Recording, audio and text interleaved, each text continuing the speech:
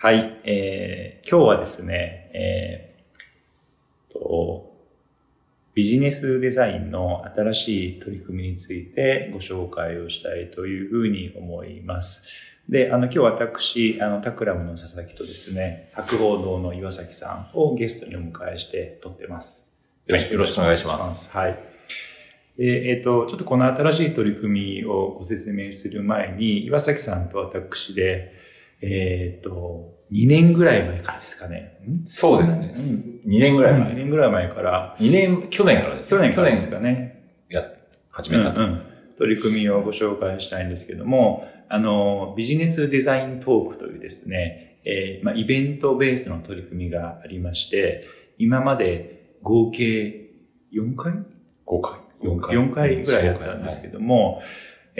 ビジネスデザインとは何かっていうのはちょっとこの後ねしようかなと思うんですが、ビジネスデザインについての、テーマについてですね、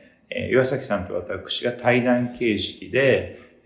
ゲストの方を4、50人とかお呼びしてイベントをやるという取り組みをやっていました。で、1回目はですね、私と岩崎さん2人。で、それは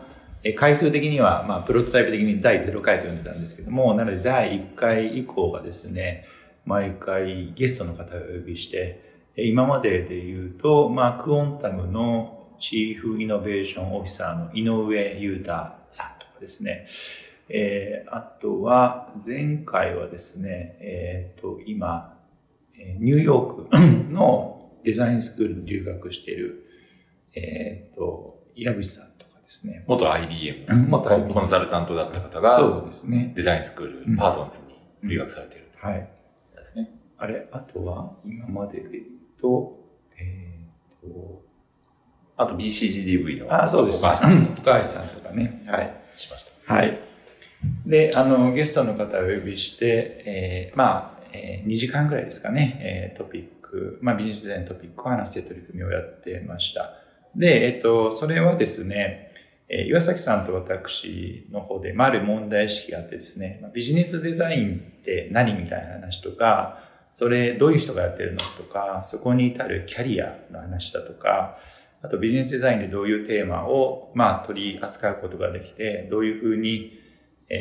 課題に対して、ソリューションを出していけるのかみたいなところの、言説とか、ナラティブとか、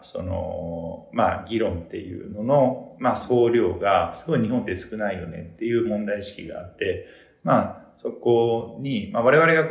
ある種、議論のですね、場を作ることによって、そういうものが増えていくといいなという形で取り組みをやってましたと。なんですけども、イベントベースなので、いかんせん回数が少ないなみたいな問題意識はあったんですけども、で、その前提がありましたと。で、このプロジェクトアーチっていう取り組みはですね、それとは別にですね、今タクラムで、ちょっと社外活動的にですね、いろんなエンジニアリングとか、クリエイティブとか、ビジネスデザインとか、いろんなテーマで、ちょっとその領域のエッジをですね、探求する取り組みを始めようということで、その取り組みの一環としてですね、ビジネスデザインのチームを作って、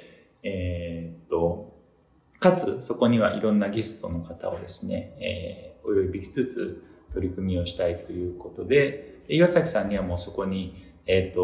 ンバーとしてですね、がっつり入っていただいて、一緒に取り組みを進めていくということで、今進めている感じですね。で、そんな感じですね。はい。もともと、佐々木さんと私は、ビジネスバックグラウンド、佐々木さん商社にいらっしゃったりとか、私は広告会社にいるんですけど、どちらかというと、事業開発とか、新製品、新サービス開発みたいなことをコンサルティングとしてやっていて、で、たまたまアメリカのデザインスクールに2人とも、ちょっとタイミングは違うんですけれども、在籍をしていたっていう経緯があるので、そのビジネス領域と、デザイン、クリエイティブ領域を、普段の仕事からしても行ったり来たりしてるみたいな。なので、今回のプロジェクトアーチでも、その両方を行き来するみたいな、ビジネスデザインというものを少し、いろんな角度から光を当てて形にしていきたいなというような感じですね。なので、今、プロジェクトアーチという取り組みで考えているのはですね、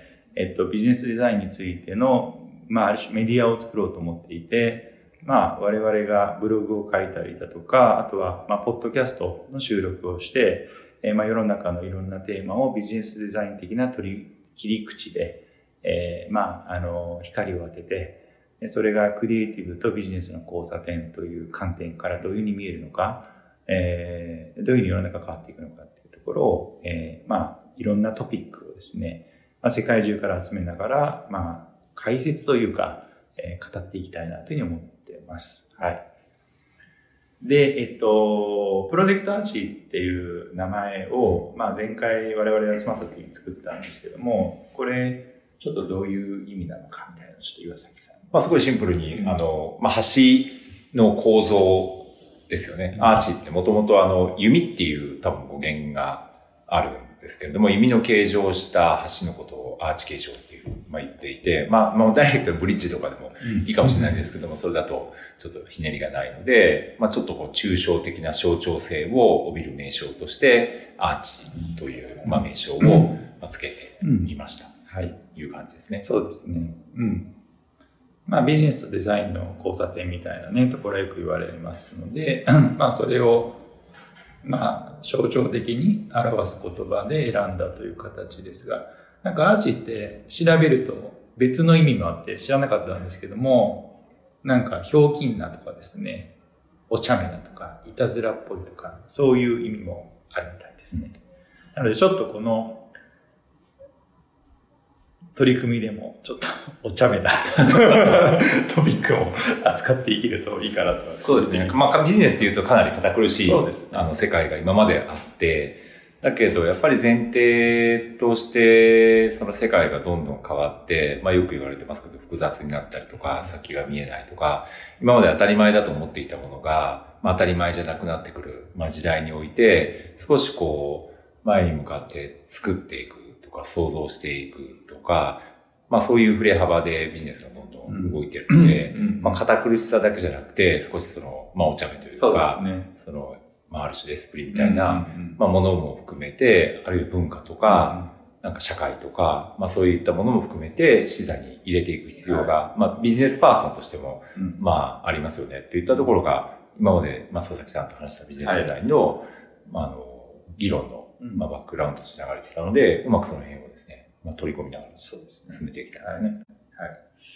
でちょっと、これは、難しい話ではあると思うんですけど、ビジネスデザインってそもそも何みたいな話をちょっと簡単に触れておきたいんですけど、これ定義論を始めると沼にはまるので、主観的な考えでいいと思うんですけど、これ、一言で言うと難しいと思うんですけど、岩崎さん的なビジネスデザインって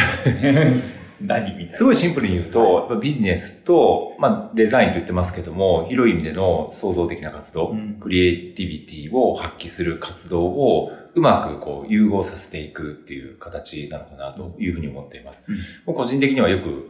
いろんな人に言ってるのは、オプティマイゼーションとバリュークリエーションという話をします。で、今までのビジネスの文脈というのは、どちらかというと、オプティマイゼーションにかなり、重点が置かれた。そうじゃないところももちろんあったんですけれども、重点が置かれてきた歴史があって、で、古典的なビジネススクールの教育、ビジネス教育も、どちらかというと、そのオプティマイゼーションよりな重点があったんだと思うんですけれども、先ほど申し上げたように、未来が、わからなくなってきていて、より創造的で構築的な活動がビジネスにおいても、重点が出てきている中で、デザインとか、クリエイティブとか、創造的なアプローチといったものをビジネスがどう取り込めるかっていうのが、一つの、背景にあるのかなっていう印象ですね。なるほど。はい。そうですね。クリエイティブをどうビジネスが取り込むのかっていうところがすごく面白い視点かなと思っていて、ビジネスとデザインの交差点って、ビジネス側からも見ることができるし、デザインからも見ることができると思うんですけども、岩崎さん、バックグラウンド的にずっと博報堂にいらっしゃって、なので、領域的には真ん中のところに近いと思うんですが、比較的そのビジネスの側からクリエイティブをどう活かしながら、そのビジネスというもの自体の価値を作って、さらに上げていくのかっていう、そういう観点で見られているってそうですね。そうですね。もともと、僕は学生時代のバックグラウンドで、建築をちょっと、建築都市デザインをやっていて、まあそういう意味ではデザインの現場をその時、見つつ、で、一方で、ハコードでは最初マーケティングプランナー、として入って仕事をして、で、ブランドのコンサル担当になったり、まあ、いわゆるイノベーションコンサルティングの仕事をしたりする中で、まあ、どんどんそのビジネス領域にやってることが幅が広がっていって、で意外とですね、これ、ハコードにも多いんですけれども、世の中の、例えばビジネス領域で活躍している人も、建築出身の人が結構実はいたりしてですね。で、彼らを見ていると、やっぱりそのデザイン的な活動と、ビジネス的な活動をうまく一人の人格の中に融合しているっていうことがあるので、そういったことが、大事なんじゃないかなと思うようになったっていう、ね。なるほどね。面白い。確かに。建築ってすごいね、面白いですよね、建築家の方。なんかこの、いろんな方の接続みたいなところと、あとこう時間軸的な観点を考えないと建築物って作れないと思うので、なんかその視点が常にメタ的というか、あって、なんかその辺がこうビジネスってこう、多元的なステークホルダーがいる中でどう最適化を見つけていくかとか、あとビジネスのもうちょっとゴーイングコンサーン的な話とか、その時間軸と社会との接続の広さっていうのと結構似てるところがあって、なのでこう建築家の方とビジネスデザインって割と親和性が高いと勝手に思ってるんですけどね。建築から示唆されるのは、建築って表現だけではできないので、制約があります。土地の制約があり、敷地の制約があり、構造の制約があり、法規の制約があるっていう制約の中で、ただ一方で制約だけの建物を作っても、何らその、なんていうんですかね、社会経済を前進させないっていう、やっぱりこうデザインマインド的な思いも建築家サイドにはあるので、その社会経済を前進させるために貢献できるデザインをその制約の中でどう作れるか。これ結構ビジネスに似ていて、ビジネスは多く制約がある中で少しでもその前進させるための創造的な、経済活動をどう作るかっていうことと、実はここ現代的には親和性が出てきているっていうのが、そうですね。ありますね。なんかそういう文脈で思うのが、インターネットが出てきて、バーチャル空間っていう、ある種巨大な更地が広がっている中で、そこにどういうものを作っていくのかっていうですね、なんかそういうことを考える必要性に駆られる状況が、いろんな産業のいろんなプレイヤーで起きている中で、そこでどう、価値を作っていくのかっていうところを考える必要性が、増えてきている中で、ビジネスデザインを果たす役割がこれから、ガデイン水っぽく聞こえるかもしれないですけども、増えてくるんじゃないかなと思っていてですね。なので、自分たちがっていうよりは、世の中にですね、こういう、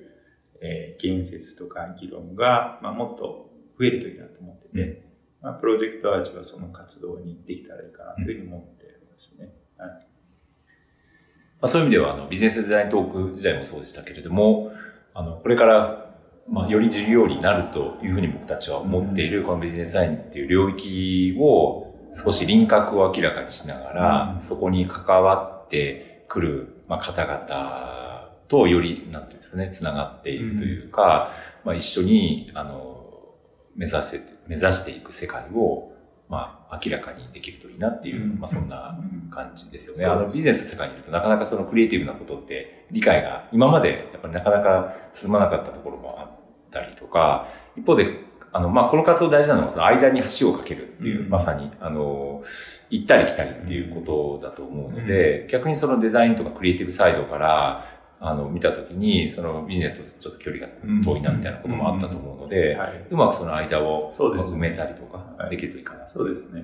さっきもね、岩崎さんの話してたんですけど、ビジネスデザインってすごいまだ概念的にふわっとしているので、ただ、それはこういうものですっていうふうに一言で言い切ることはせずに、いろんな角度から光を当てながら、それの全体像みたいなのが、ぼんやりと明らかになっていくといいかなというふうに思ってますという感じですね。で、ちょっと深くはね、話さないんですけど、具体的にどういうトピックを扱おうと思っているのかっていう、触りだけご紹介すると、今、例えばこんなことを取り上げたいなと思ってますというのをですね、ちょっとランダムにお伝えすると、例えば D2C ってあるんですけど、あれが何なのかっていうことじゃなくて、あれは何の予兆なのかみたいなこととかを話せると面白いかなと思ったりとかもしています。あとは、リセールエコノミー。物を作らなくなる。サステナビリティとか、グレーター・トゥーンベリさん的な文脈とか、ああいうのの延長線上に、企業は物を作らなくなってきて、どんどん物を循環しながらですね、この、消費っていう言葉さえなくなるんじゃないかなと思ってるんですけども、そういうことを話したいなと思ったりだとか、あとポストスマホ時代ですね。スマホが覇権を取ってからもう十数年経つわけですけども、そのポストスマホって何かなとかですね。あと経済の分散化と多項坪化に企業はどう対応したらいいのかとか、そういうトピックとかですね。あとフードデリバリーとは何なのかっていうね、話とか、そういうことをお話をしたいというふうに思っています。はい。そうですね。そういう意味では、兆しとか、未来とか、ポストとか、いう言葉に象徴されるように、少し先の社会経済の変化を見据えつつ、その先にあるビジネスの姿ってどういうことなんだろうということを少し創造的に、それはビジネス的なマインドセットで光を当てつつ、一方でクリエイティブ的、デザイン的マインドセットでもそれを見つつ、うまくそれを融合していくような議論が、お伝えできるといいかなっていうふうに思ってますね。はい。という形で、ですね。ポッドキャストとかを取りつつ、今回ですね、タクラムでもタクラムキャストとかですね、あれで、毎週2本くらい、音声メディアとして発信してるんですけども、このプロジェクトアーチについてはしっかりそれを文字コンテンツとして、作っていきたいなと思っているので、そちらも合わせて発信していきたいなというふうに思っております。はい。という形で、これからですね、たくさんコンテンツを出していきたいと思っているので、よろしくお願いいたしますという形ですね。交互期待。交互期待。はい。はい。では、こんな感じで。はい。岩崎さん、それではありがとうございました。ありがとうございました。はい。